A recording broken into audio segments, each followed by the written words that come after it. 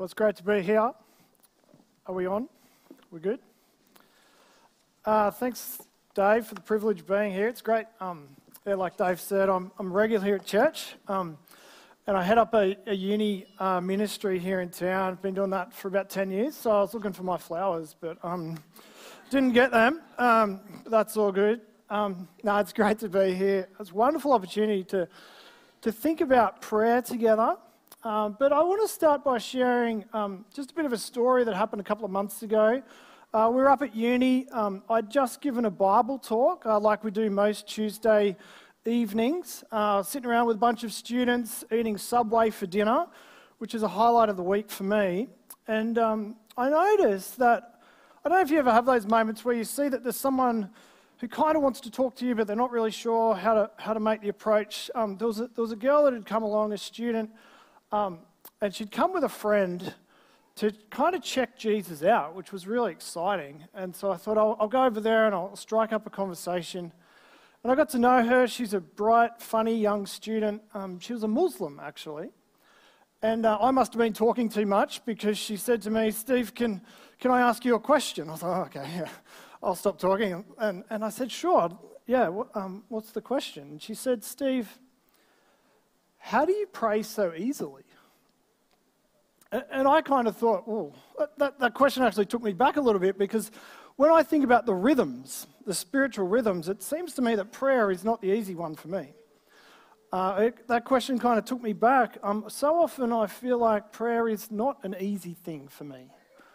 So often I just don't pray. But here was this young Muslim student, bright young girl, who'd seen me kind of give a talk about Jesus and then just kind of finish by praying. You know, just praying kind of in casual conversation, thanking God that we could meet together, thanking Him for His goodness to us in Jesus, praying that He would bless our university. That kind of casual conversation, she says to me, "How do you do that? How do you pray so easily, so freely, like that?" And it strikes me that I think the answer is it's because of the gospel, isn't it? It's because of the good news of Jesus and what He's done for us through His death and resurrection. The answer to how we pray so easily is because Jesus has died for our sins. He has cancelled the record of wrong that broke the relationship between us and God.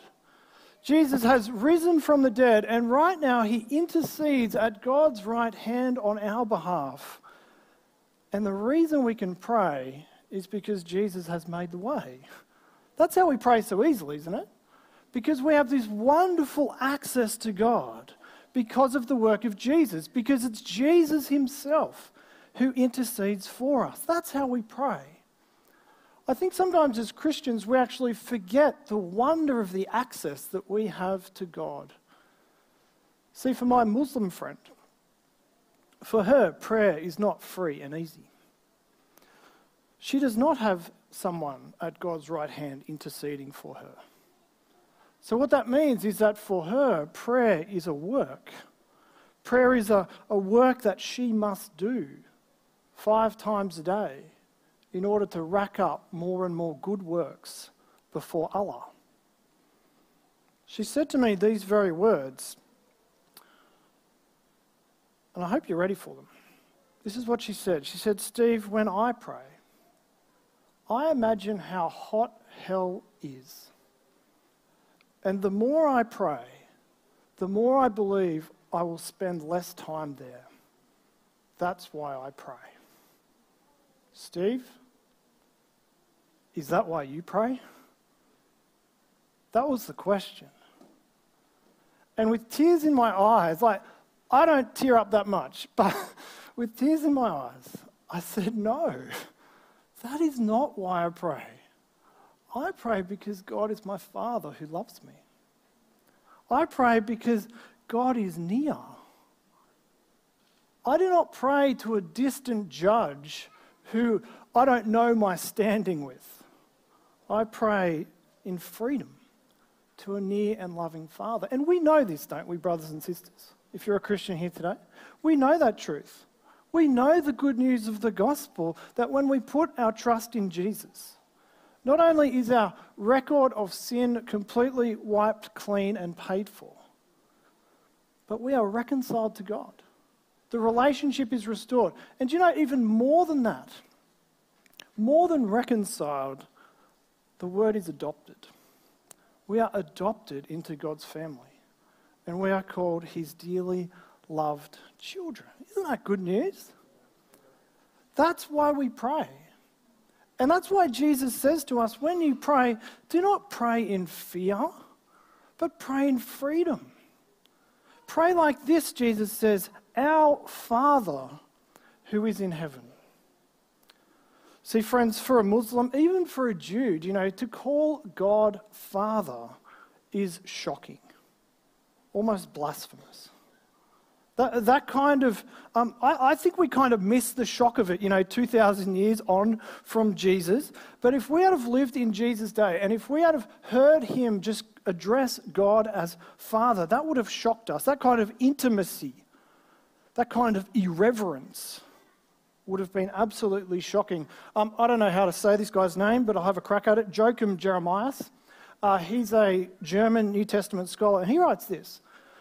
He says, there is not a single example anywhere in extant Jewish literature, including the Old Testament, the Talmud, the Targums, and so on, until the 10th century AD, where a Jewish person addresses God directly as Father.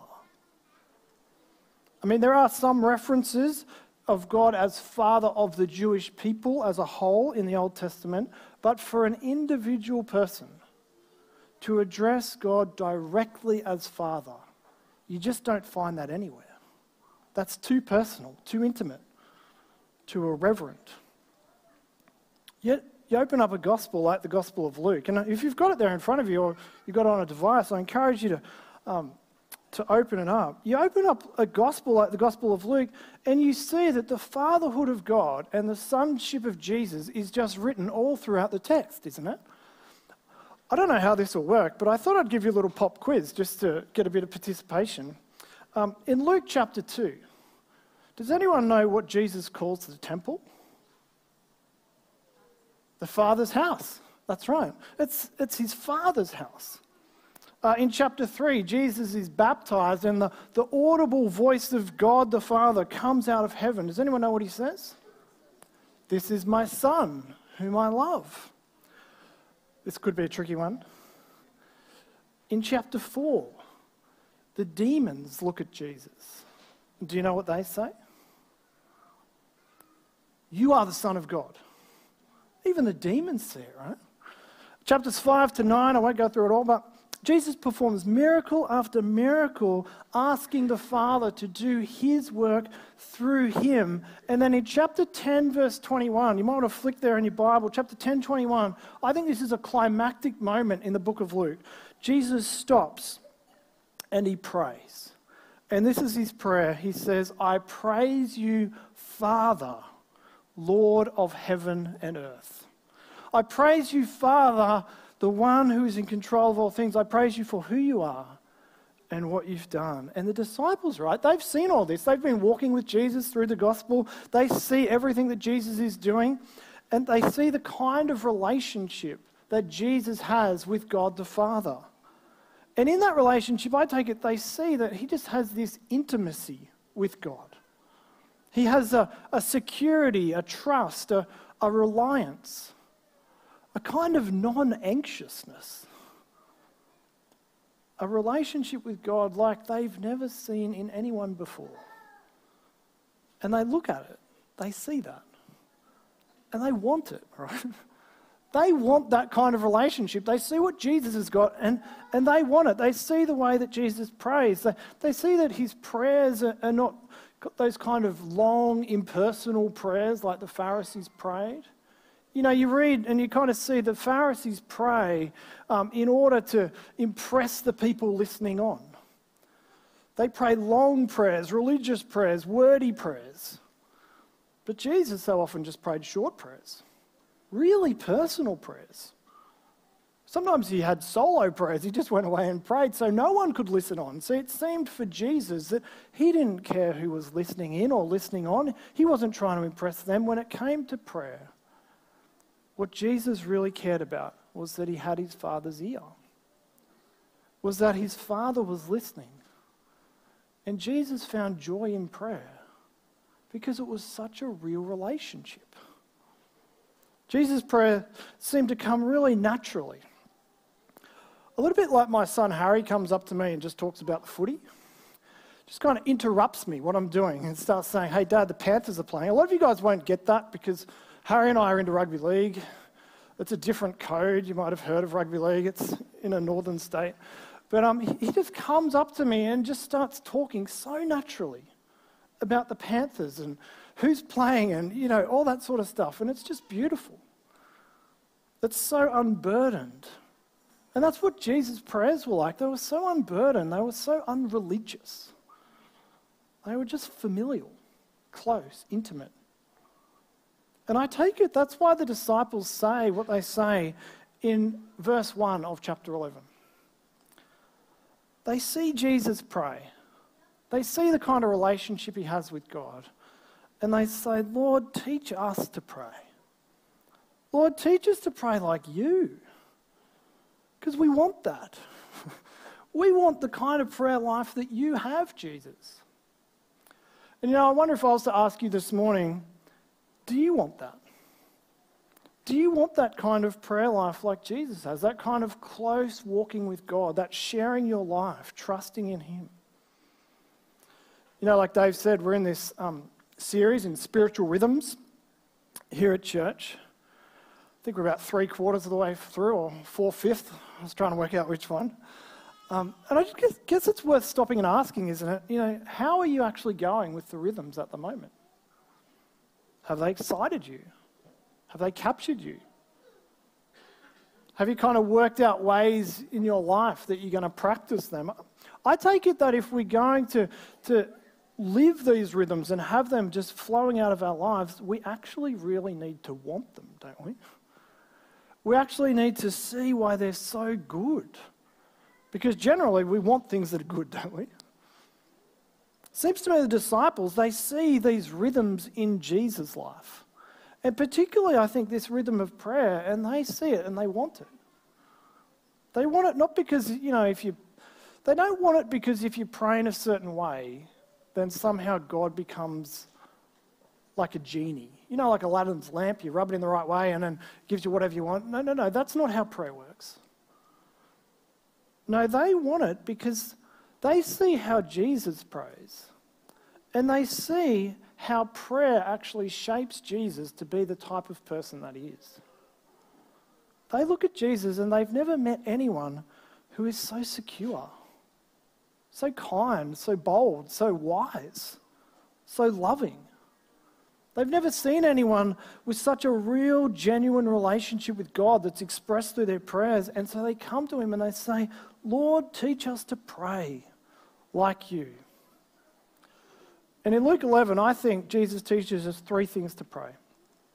I think he teaches us, firstly, who we pray to. He teaches us what we pray for. And he teaches us how we can pray. And we're going to think about those things together, the who, the what, and the how of prayer. But I guess, when Dave first asked me, "Steve, do you want to jump in on this series and preach one of the spiritual rhythms?" I instantly said, "Yeah, I'd love to." And I think I did that looking back because I assumed that he wouldn't ask me about prayer. I assumed he probably would have asked me about one of the other ones. See, I love the Bible. I love digging deep into the Bible. I love searching the scriptures to see how God speaks to us about his Son. I love the idea of Sabbath. When AJ was up here the other day, a few Sundays ago, he's talking about waking up, breakfast, going back to sleep. I love that idea of kind of carving out physical rest. But I also love the idea of the Sabbath about how we kind of rest in the gospel truths, rest in the forgiveness of Jesus, that kind of real deep soul rest that we have a peace with God. I love that. I love the idea of solitude that Donna opened up, that idea of just kind of getting away and reflecting and taking time to do that. But when Dave asked me about, "Steve, would you do the one on prayer?" I thought, oh boy, that's not my strong suit, right? It's just not. I don't know if you know that terrible old joke.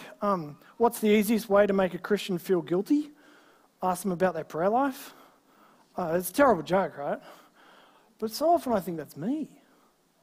So often I just don't pray. I mean, there's obviously times in my week, in my days, where I do pray. We pray with our kids. We say grace over dinner. I try and pray with my kids before they go to bed. Often I pray with my work at the start of a meeting or during a Bible study. We pray as part of work. But so often, I look at my life and I just don't see that it's a rhythm. I just don't see that I'm praying like Jesus prays. As a husband, I know that I ought to be leading my wife in prayer. But so often I don't. It's just not a rhythm. I know as a dad, I ought to slow down and, pray with my kids about the big things and the little things, but so often I don't. I mean, there's a few parents in the room, you can tell, just looking around. School mornings are pretty crazy, aren't they? School mornings are nuts for us. We've got 4 kids trying to do the breakfast, the getting dressed, the getting in the car and getting there before the school bell. And so often what happens, right? You're just going out the door, the lunches are packed, all that sort of stuff, and one of the kids will say, I can't find my shoes. Or where's my jacket? Where's my drink bottle? There's always a problem, right, as you're going out. And do you know what I do? You know what my instant reaction is? All right, Steve, fix-it mode. I'm going to fix it, all right? So I ask questions, well, where was it last? Where was your jacket last time? Is it under your bed? Did you bring it home from school? Where is it? Let's go down to your room. Hurry up, quick, let's go. We've got to get in the car. And do you know what happens? When I go into fix-it mode, do you know what happens? The anxiety of the room raises because I'm trying to fix the problem. Do you know what my wife, Laura, does? She kneels down. She gets down on the kids' level and she says, let's ask Jesus to help us. And they pray, right? And I'm standing back on the other side of the kitchen bench, totally rebuked in the most beautiful way. And they pray and they ask Jesus to go and help them find the jacket. And then they go. And every time Jesus helps them find the jacket. And it's wonderful. And I look at my life and I think, why don't I do that? Why isn't that part of my rhythm? Why isn't prayer a reflex muscle for me? And as I've thought about it, I wonder if maybe the answer is really simple. I wonder if it's that I'm not truly believing just the first line of Jesus' prayer. Do you see it there? The first line that Jesus teaches us, I think there's 2 truths that if we really, really believe them, then we would pray more. Here's the line. I'll read it out. Father in heaven. That's who we pray to. Father in heaven. Slow down and just think about that line. Can you see the 2 truths about God just in that first line? Firstly, who is the God that we pray to? He is our Father. He is a personal God, a close God, an intimate God, a God who longs to listen to us and care for us. But secondly, do you notice who this close, personal Father God is? He's the one in heaven. He's the powerful God who is ruling and reigning over all things. He's the one with all power and all might. Do you see who our God is, who we pray to? He is the personal and the powerful one. And friends, I think we have to believe both of those truths if we're going to pray, don't we? So let's just think for a moment, what happens if I only believe one of those truths? If I only believe that God is powerful, not personal, then what is my view of God? I actually think most of us tend to go one way or the other. I think most of us either go a really powerful God or a really personal God, and the reason we don't pray that much is because we don't hold 2 truths together. What is my view of God if he is only powerful? Well, it is a distant God, isn't it? It is a God who is up there, out there, who has big plans, in control, and he's going to achieve his plans whether or not I like it. So why would he want to stop and listen to little old me? Why would I even bother knocking on his door? To only believe in a powerful God actually discourages me from praying. But the flip side of it is true too, isn't it? If I only believe in a personal God, then the same thing happens. See, if God is just like a really nice old grandpa who I can go to and tell things to, but he really has no power to change anything or affect anything, then it might be nice to go and share some thoughts and let him pat me on the head and say, off you go. But really, that's not going to keep me praying that long, is it? But you know what I think would encourage us to pray? Is when those two truths come together. When we hold them both together, that our God is both powerful and personal. I need those two truths together. I need a God who is personal, a Father who hears me, who longs to hear me. I also need a God who is powerful, a God who is willing and able to change things and make a difference. One who will respond to my prayers with actions. And that's exactly what Jesus teaches us. Just in that first line, our Father, personal, in heaven, powerful. And it's not just here. You probably know the very famous Psalm 23. What does David say? The Lord is my shepherd. The Almighty Lord is my personal shepherd. It's beautiful, isn't it? Don Carson writes this. He says, it's worth praying to a sovereign God because he is free and can take action as he wills. It is worth praying to a personal God because he hears, responds and acts on behalf of his people. That's the who. That's who we get to pray to. Right? We pray to a personal and a powerful God. Jesus goes on and he teaches us how we can pray to this Father in heaven. I think really interestingly, as we read on, we see that the Lord's Prayer, and you might have noticed this as Dave read it out, you read the Lord's Prayer in the different Gospels where it's recorded for us, and you see that not each one of them is exactly the same. And I think that's helpful for us because that actually teaches us that Jesus, when he said this is how we ought to pray, was not telling us, you need to remember these exact words and just, learn them and just recite them away. No, he's actually in the Lord's Prayer giving us kind of categories to pray for. He's kind of giving us guidelines about the kind of things that would be good for us to pray as we pray to God. You probably know it, but I'll read it out. Verses 2-4, Jesus says, when you pray like this, Father in heaven, hallowed be your name. Your kingdom come, your will be done on earth as it is in heaven. Give us each day our daily bread. Forgive us our sins as we forgive those who sin against us. And lead us not into temptation. You see there that Jesus gives some really helpful guidelines to pray. If you're new to prayer, if you've not prayed much before, I think a really helpful acronym that some people have used and kind of sums up the categories here in the Lord's Prayer is the acronym ACTS. ACTS starts with A, adoration. Come and adore God. Adore God. Father in heaven, hallowed be your name. Come to God and just tell him what's good about him, what you love about him. C, confession. Come and confess to God. Tell him your sins. Tell him your struggles. Tell him the things that are going on. He can handle that. T, thankfulness. Come and thank God. Thank him for the forgiveness that he gives us for our sins. Thank him for so much more. Thank him that, he's building his kingdom, that his will is being done on earth as it is in heaven. And also supplication. That's a weird word, isn't it? But come and ask that God would supply our needs, that he would provide for us, give us our daily bread.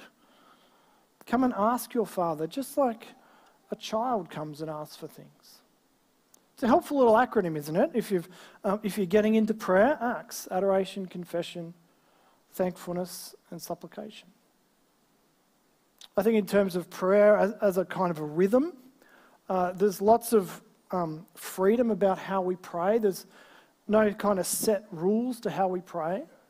Remember, God says, Jesus says, come to God as a father. I take it that means that, well, who are we? Well, we're little children, right?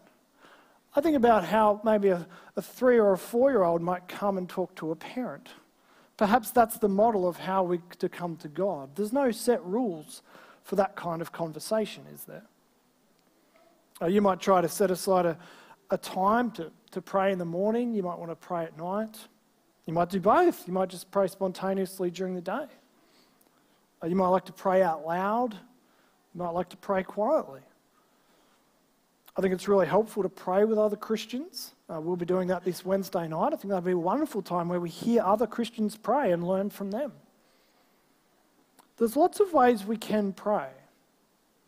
But I think the big point that Jesus says is he actually wants us to come to God because God wants to hear our voice. And I think thirdly, as we move on, we see that as Jesus says, come to your Father, he actually teaches us the kind of ways that we can come to him.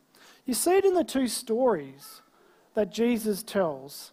The first story is about coming kind of relentlessly and shamelessly to God. And the second story is about coming trustingly to a good Father. You see the 2 little stories there? The first one's in verses 5 to 10. You might want to just skim read it as I recap it. Jesus tells a little story there about a man who's run out of bread.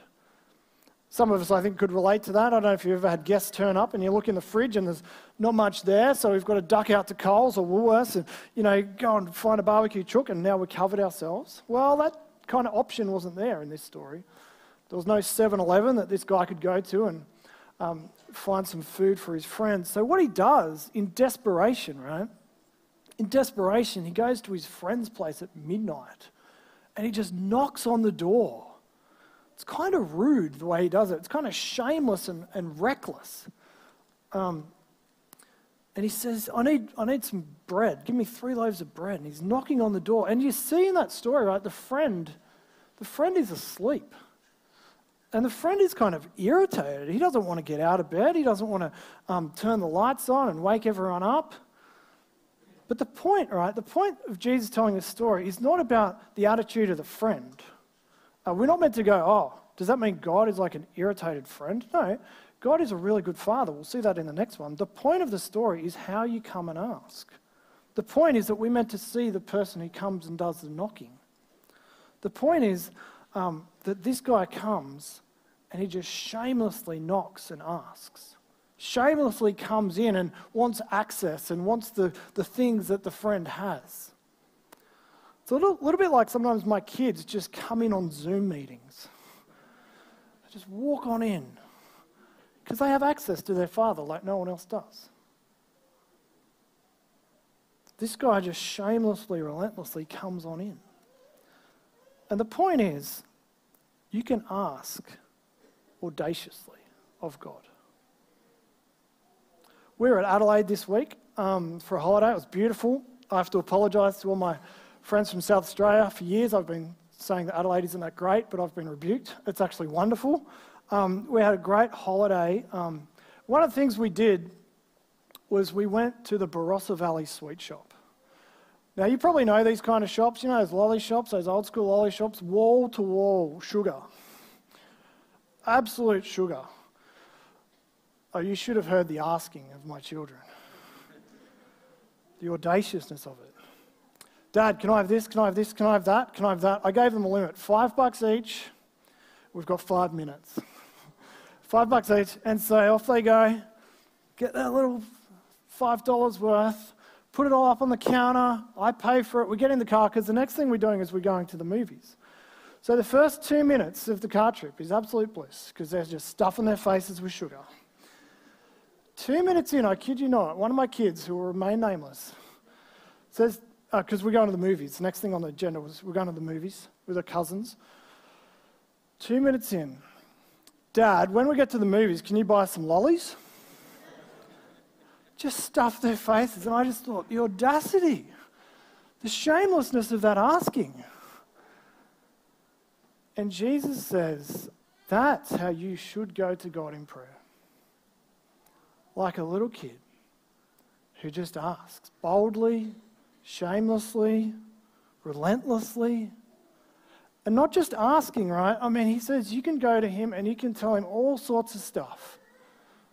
Just like my 3-year-old comes to me and tells me all sorts of stuff about what's going on in their lives. You can tell God how you feel. You can tell God when you're cranky. You can tell God why you're happy. You can tell God why you love him.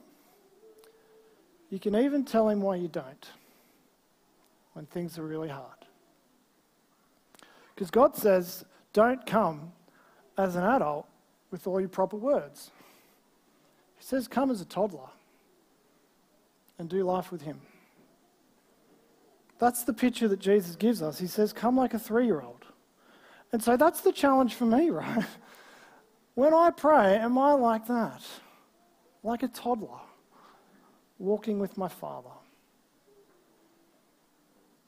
And I think secondly, Jesus tells a really helpful story to finish. In verses 11 to 13, he says, when you go to God like a 3-year-old, come trusting, like my 3-year-old trusts me, that I've got her back.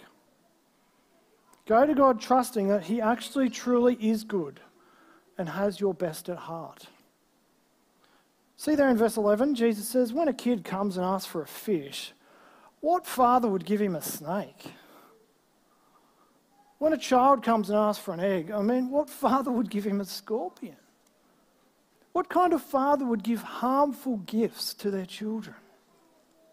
I mean, if I had have just kept saying yes to more and more lollies to my kids, right?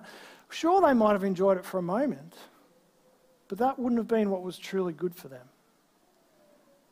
Similarly, what kind of father would God be if he just gave us everything we instantly asked for? There's actually a knowledge that a good father has that allows him to make good decisions for a child. So Jesus says, come and pray like a kid. Pray audaciously, pray relentlessly, ask him for things, tell him things, ask shamelessly, talk honestly, but pray trustingly as you do it. Tim Keller puts it like this. I think it's really helpful. He says, God will either give us what we ask, or he would give us what we would have asked if we knew everything he knows. I had to read that about 3 times before I understood it. Let me read it again. God will either give us what we ask or give us what we would have asked if we knew everything he knows. That's trust, isn't it? That's how prayer works. God invites us to come, and he says, come to a powerful and a personal God. We're invited to adore him, to confess to him, to thank him, to ask him for stuff, to just share our life with him. And he says, come trusting in me, for I'm good. Walk with me. Let me pray for us. Let's pray. Our Father God, we thank you so much for your incredible goodness to us, particularly in the Lord Jesus, that through his death and resurrection and ascension, we know that we can be in a right relationship with you. Father, thank you that our prayers don't stop at the ceiling of this building, but they go all the way to Jesus, and he prays them to you on our behalf. Father, thank you that you are such a good Father. Please help us to trust you, just like a little kid. And Father, please help us to pray, because prayer shapes us to be the kind of people that you want us to be. We pray this for Jesus' glory. Amen.